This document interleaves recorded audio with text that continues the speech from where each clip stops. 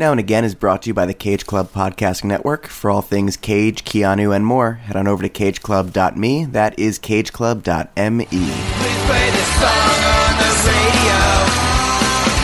Please play this song on the radio.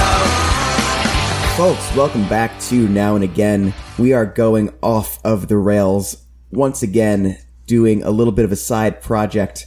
With me today, it's everybody's favorite Nico Vasillo. It is, well, I mean, some people prefer Nico Case, some people might prefer Nico the Runaway, Some people might prefer Nico Wafers. I don't know. I can't help them. Well, you know, everyone's entitled to their wrong opinion sometimes. Nico, today we are jumping into a world that I think neither of us really purposefully dabble in ever. The world of the clickbait listicles, top 100, top 10, top 50 best things. I tend to avoid these like the plague because I think they're bait in every conceivable way. But we're going to jump into one by Rolling Stone. Are you a list guy in any way? So let's contextualize who I was growing up.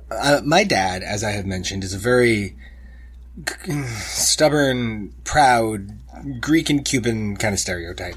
Of like, you know, that kind of, no, it's the best because it's mine and it's the thing I like and I can prove that it's the best in every way and I will never back down.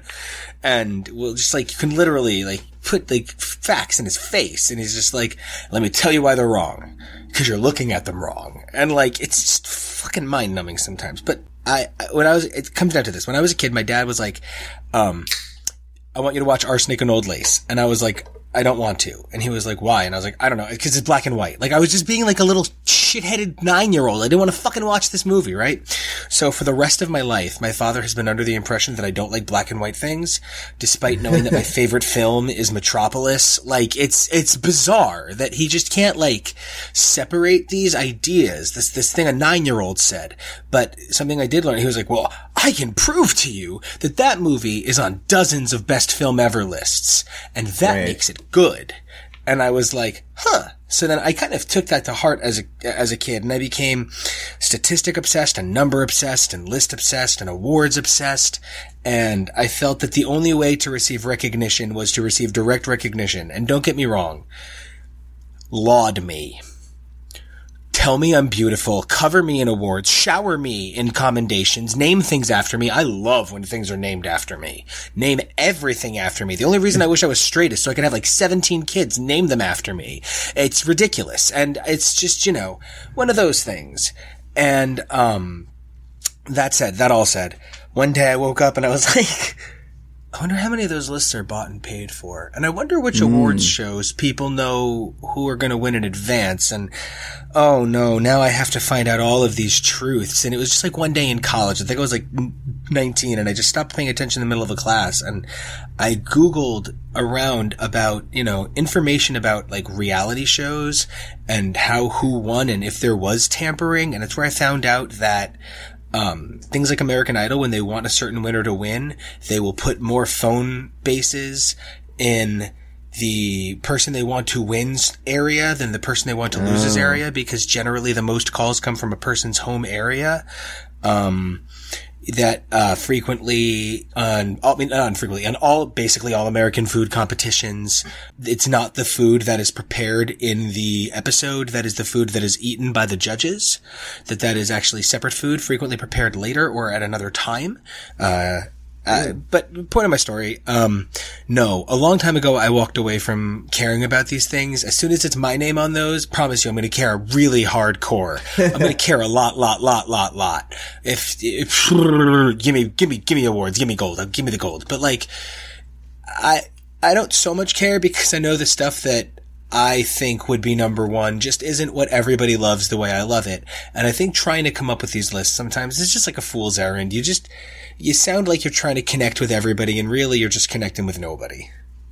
Yeah, totally. I agree with everything that you said. And I specifically have a memory of, I don't know what age I was, but I'm going to guess it was pre-high school, but post-elementary school. So between 5th and 8th grade, that puts like 96 to 99, let's say.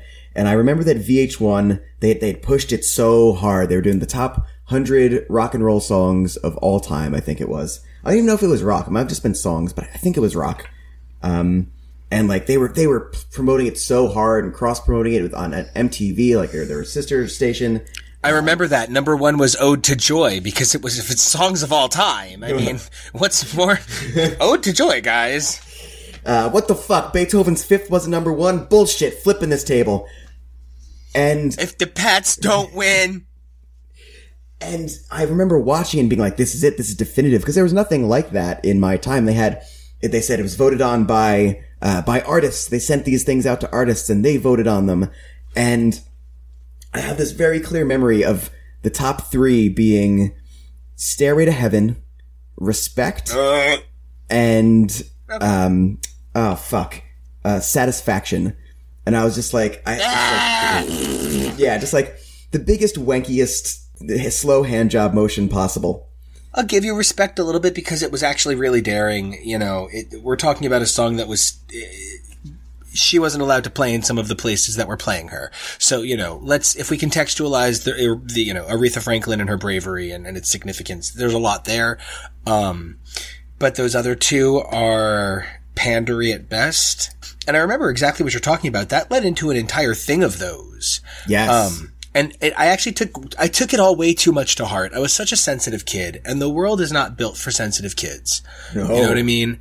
I didn't build my armor until I was much older, and it was because, you know, this guy just like stood behind me and just kind of whispered in my ear, "You should stop letting people talk to you like that. Sometimes you're a dick, but you're worth more than that." And I later married that gentleman. So like, you know, I didn't build my armor, and it's even then, in the beginning of my marriage, I was the biggest, whiniest baby. And I took so much of this shit to heart, and like, I got so mad that so many women were above Tori Amos on the top 100 women list. And I remember thinking like, how the fuck did Yoko Ono get on the top 100 female artists of all time? I'm not sure how Yoko Ono got on a train that morning, let alone that list. So can somebody please help me there? And like, you know, and then it was like, you know, top pop songs, top, you know, this and that. And VH1 never found a commodity they didn't like to stretch way too thin, because then they went to those I love the retro and like that entire motif, and then Best Week Ever because they ran out of old times, so they started I love the yesterdaying, and that was really interesting when they just couldn't wait for you to be nostalgic for yesterday. And that's kind of that idea like, that we've railed against, that idea of like, hey, remember this? What about this? Yeah, I remember that. I like remembering things. Like, we've railed against that on this show so much, and what we try to do is go, we inception it, we need to go deeper. We want to go beyond just remember this thing, and I feel like so much of that is maybe influenced subconsciously by the fact that those existed and were so pandery and nonsensical. Yeah, I think we just, you know, it's something that I didn't understand as a kid, but I understand way better now. I think as a culture, we like to list things a little too much, and we like to put order to things. You might not be pleased with what I did. I actually didn't write down the songs that I thought would be on there. I wrote down artists I was sure would be represented or overrepresented. Mm-hmm. Yeah, I have trends mostly, like, my predictions in that regard. Also, I think it's important to note that this is from Rolling Stone. And Rolling Stone is a very specific kind of magazine.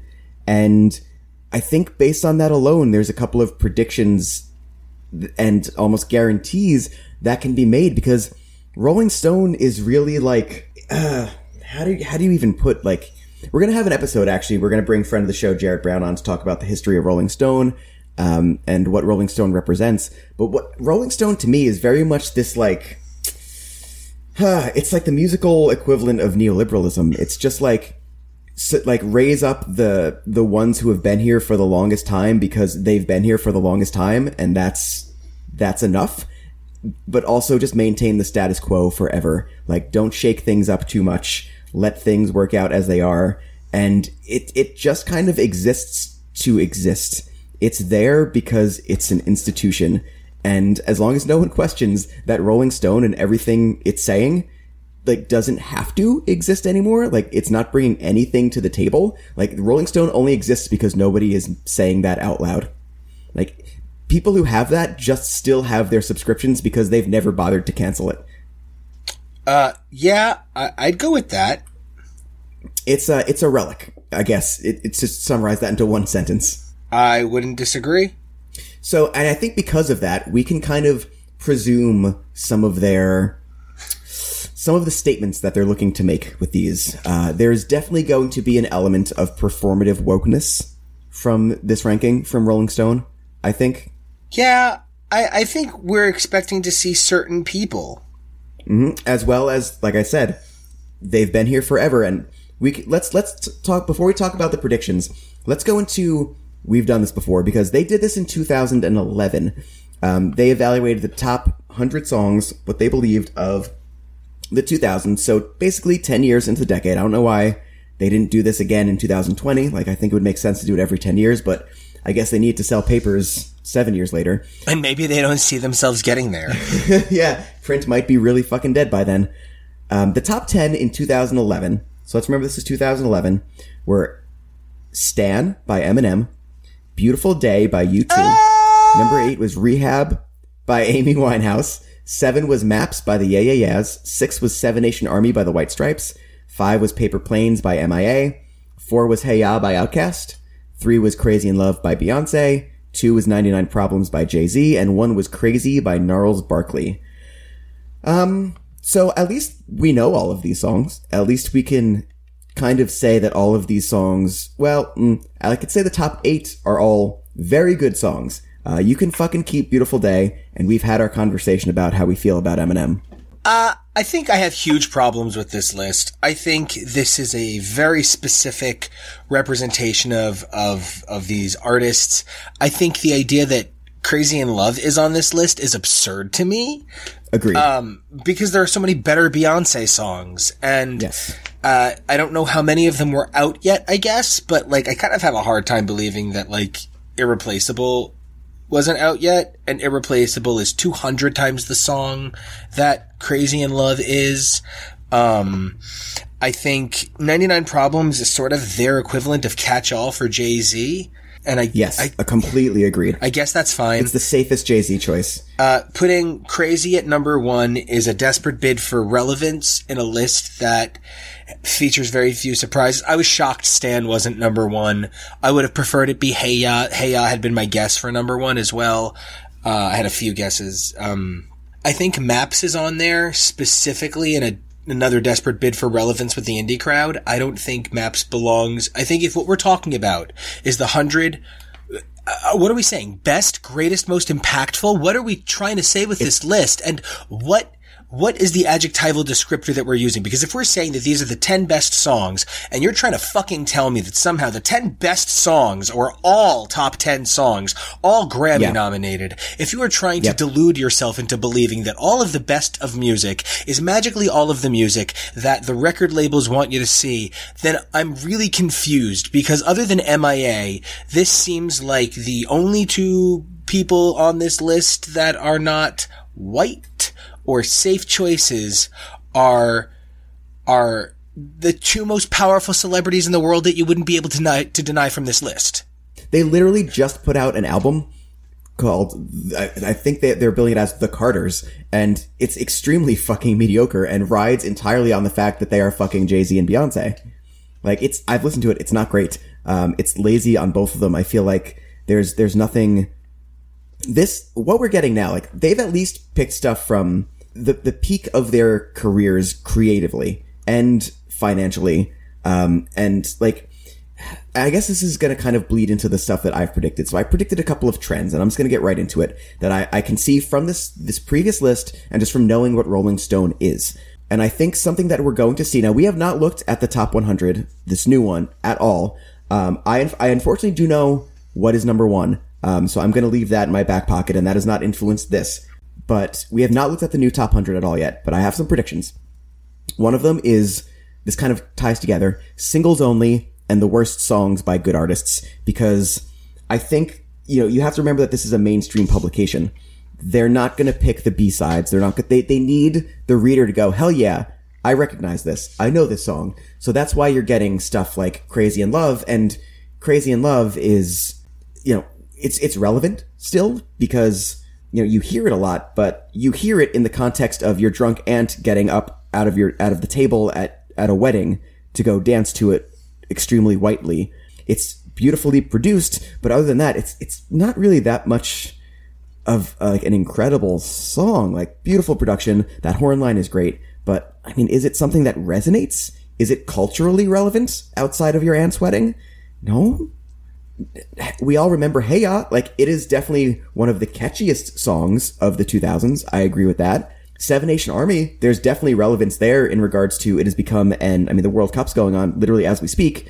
That has become a chant for every country in the world during soccer. So that has massive cultural relevance. Is that enough to make it one of the 100 best songs of the 2000s? So there's so many questions. Amy Winehouse probably died pretty close to this, and I predict that as well. I predict that dead people are going to suddenly get a boost. So I would guess that has something to do with it. All of this stuff adds up to, what are we really trying to do here? And that's this nebulous concept of the 100 greatest songs. It's impossible to do. In film, you can at least rank the top 10 or 20 movies of the year, because someone hypothetically could see every movie released in the cinema. You cannot hear every song released in a year. Thanks to the internet, there is literally infinite music now. That makes stuff like this for music very fucking hard and very fucking limited. I didn't want to stop you. You seemed like you were really on a roll. Nope, that's it. I'm done. Oh, okay. Yeah, I think my issue with this list, you hit a thing for me that I really like that you hit. It's gonna be, I don't know that it's gonna be all the worst songs by the best artists, but I know that it's gonna be singles. And I know it's gonna be the best remembered singles regardless. Because what do we mean by greatest? You know, I think if we're even talking about things that are critically, okay, I have this really specific memory that, in the same year that Nirvana's Nevermind came out, or In Utero, one of them, Exile in Guyville by Liz Phair came out, and Rolling Stone said it was a better record or something. Like, it's some weird thing like that. Now, if you want to tell me that if Rolling Stone did 100 best records of the 90s, that you think that Exile in Guyville will still beat that Nirvana record, sure. Yeah, no. Whatever you want to wager, just hand over now, because it's that thing that happens. It's this weird reverse engineering of significance, right? The stuff that aged better is always remembered for being better, even if at the time it wasn't as big. And correct. Yeah, this is actually a shout out for my people that like my weird 90s lesbian rock. Sean Colvin had an album, A Few Small Repairs. I know I quoted this on here on another episode. It's in my head because I listened back to it. Damn it. She says a legend is not a legend until it ends, right? That's why Pearl Jam are Pearl Jam now. And by that, I mean, Eddie Vedder is that guy that lives down your street and occasionally is like, take out your garbage! And like, you know what I mean? Like, he's just that guy. Right? I'm gonna keep working in my Eddie Vedder Cher Scott Stapp impression into every episode from now on. Good luck. I'm very upset about my property taxes. Yeah. Can't find better land. So, you either live long enough to become, a legend, or, it's the Madonna thing. It's the Madonna thing we talked about, right? Edit that however you need to make it make sense. I mean, I think that ties into Amy Winehouse. Amy Winehouse being number 8 here. I predict that she's, like, whoever died more recently is maybe won't get a song by XXXTentacion, but because Amy Winehouse died closer to this, I think her stock will have taken a hit because that death is farther away, and it's not as performative to be like, oh, R.I.P. Amy. Think about what you could have done. Like, that's farther away. So I think Rehab and Amy Winehouse in general is going to drop significantly on this new one. Because, again, it's performative. Here are the people I think we will see, or certain songs that I think must appear. I had Hey Ya by Outkast, because I knew that had to appear. I had Stan by Eminem, because I knew that had to appear. Okay. And I have Promiscuous by Nelly Furtado, not just because it's a personal favorite, but it's a really well-remembered song for some reason.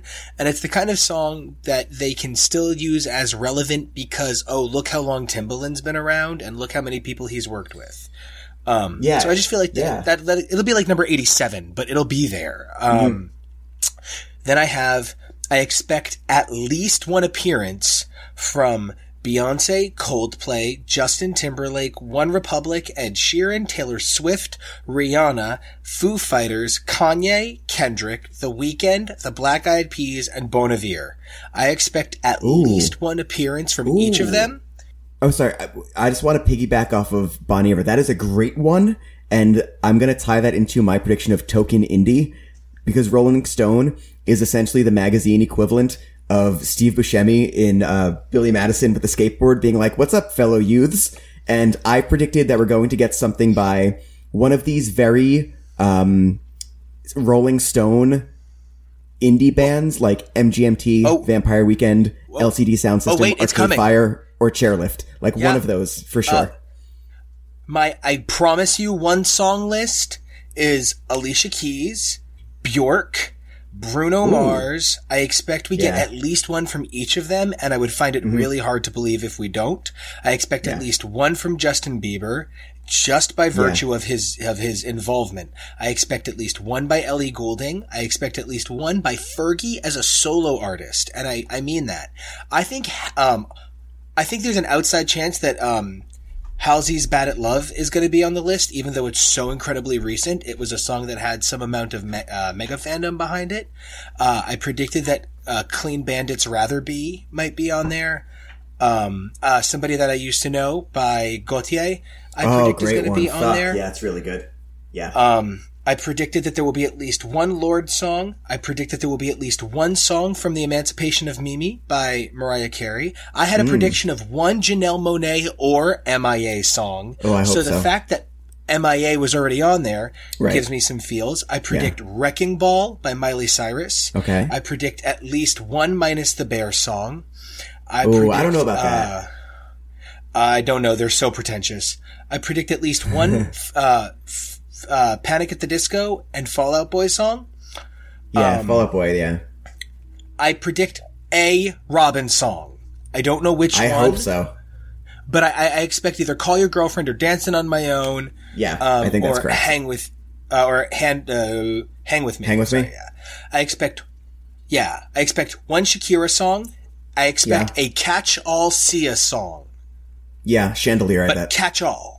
Yeah, it'll that be like ties into Chandelier my worst or song by a good artist. Yeah. I expect one Tegan and Sarah song. It is likely to be off of the record from 2 years ago that everybody was nuts I thought about that too. I thought about putting that into my token indieism stuff. I agree with you. If there's something there, it'll be closer, but I don't think it's going to happen.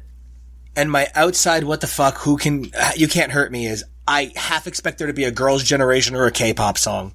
Ooh, who's that new K-pop band that like dominates Twitter? I don't know, but Jonah would know. Where's Jonah? That in like the 90s or something like that, just as some meat to the fan base I could see.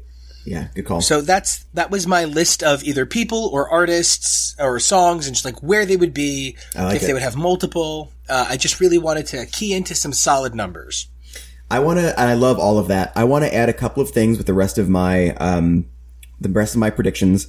Old dead dudes, whether dead literally or figuratively. U2, Bruce Springsteen. Has Bob Dylan released a song in the 2000s? I don't know. If he has, it'll be on here. Yeah, he did. He did because he released an album in like 2004 or something. And one of the song's lyrics were, "When I think about Alicia Keys, she makes me cry." Okay. I just remember thinking, Alicia Keys has made it if Bob Dylan is writing songs about how great she is, because that's what other people do about Bob Dylan. She just got Bob-septed. She just got Dill-septed. Here's a complicated feels for me. David Bowie's Black Star is an incredible album and is one of the best albums of that year. And I think Lazarus is a phenomenal song, especially in the context of what he was going through when he made and recorded it. But that would make no sense on this list. I think it'll be artificially inflated.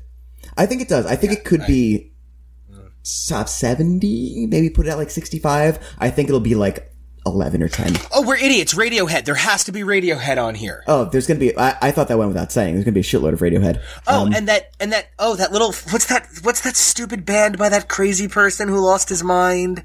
And he's that actor, and he puts heads in boxes or whatever. And I hate Kevin him. Spacey, Jared Leto. And it hurts Jared Leto, to think 30 Seconds that's to Mars. it. What's his band? 30 Seconds to Mars. I was like, it hurts to look at things. God, no, Jordan Catalano. Jordan Catalano can't read. Yo, Donna Martin graduates. Politics. The previous list had, not in the top 10, but the previous list had Bruce Springsteen's The Rising and Something from American Idiot. I think politics shifting will mean that those drop, and something off of To Pimp a Butterfly, or maybe Donald Glover's This Is America gets, which I think both are extremely important and relevant songs. I think they get artificially inflated due to the relevancy and what Rolling Stone wants to use them to say. I think those end up much higher on this list than one would expect. In the inversion of that, I'm going to say problematic regression is what I've called this. CeeLo Green being at number 1 and Eminem being at number 10. And if I remember correctly from looking at the previous list, Remix to Ignition, and all of these artists have songs that deserve to be on this list, regardless of who they are as people. I am going to say that Rolling Stone slams in a hashtag Me Too just because Rolling Stone wants to make a political statement, and all of these artists suffer significantly. Whether you think that this is the place for that political statement or not, is nothing I'm interested in commenting on, but I think Rolling Stone is going to make a point to push them off of the list. Okay, I have a request, and you can tell me no. You can be like, I think one of the only things we should really say about most of these songs is higher, lower, or okay. You know what I mean? Yeah, and I think some of these might deserve a little bit more, but we have another, I think we have now and again Prime, to talk about where a lot of these songs will end up one day. So I don't want to get deep dives into a lot of these, but I think some of these will I think more of these will invoke sounds than they will like statements. Yeah. Oh, I'm trying to go, I mean more like death of the artist. I much more mean like, let's just talk about the song, where it sits on the list. Sure. Because of so many reasons, nothing to do with the Me Too movement, because that's who I am. Like, I'm like, we're going to go champion. I hope it didn't sound like I was there's so many factors. No. I meant like you just listed like 7 reasons. Cause, dude, I know where you stand on these arguments, dude. You're literally one of the most righteous people I know. Don't even worry about that. I more meant like when you contextualize it, you just said 3 or 4 things that we're going to use a broader version of politically affect these rankings. So I'm totally cool with, no, I love everything you just said. I more mean like there are so many political reasons this list is a piece of shit. Yeah. So and we don't even know it yet. Without further, wait, real quick, because this is on fucking brand for us. Yes or no? Will there be a single Carly Rae Jepsen song on this list? I absolutely don't believe there will. No. What do you call it? Yes, there will. There'll be 2, I think. There will be, if there are any, there will be 2. Call Me Maybe. They will, Call Me Maybe. If there's one, it's not going to be there though. The one with Owl City, in case they don't use Fireflies. Oh. When Can I See You Again? Good Time, is it? No. Yeah, Good Time. Okay. If they don't use Fireflies, they might use Good Time. And I think that's just because that's one of those, Swedish House Mafia. I wouldn't be shocked if, Safe and Sound appeared on here. Ooh, I wouldn't be shocked if Dashboard Confessionals Hands Down appeared on here at some point. Oh, fuck. What about did a Blink-182 song come out into the 2000s? Yeah, it did. I don't think we'll see any of those. Alright, so we're gonna jump into this list right after I grab another beer. To something better left unknown. We're so close to something better left unknown. I can feel it in my bones. Give me sympathy after all of this is gone. Who would you rather be? The Beatles or the Rolling Stones? Oh, seriously, you're gonna make mistakes.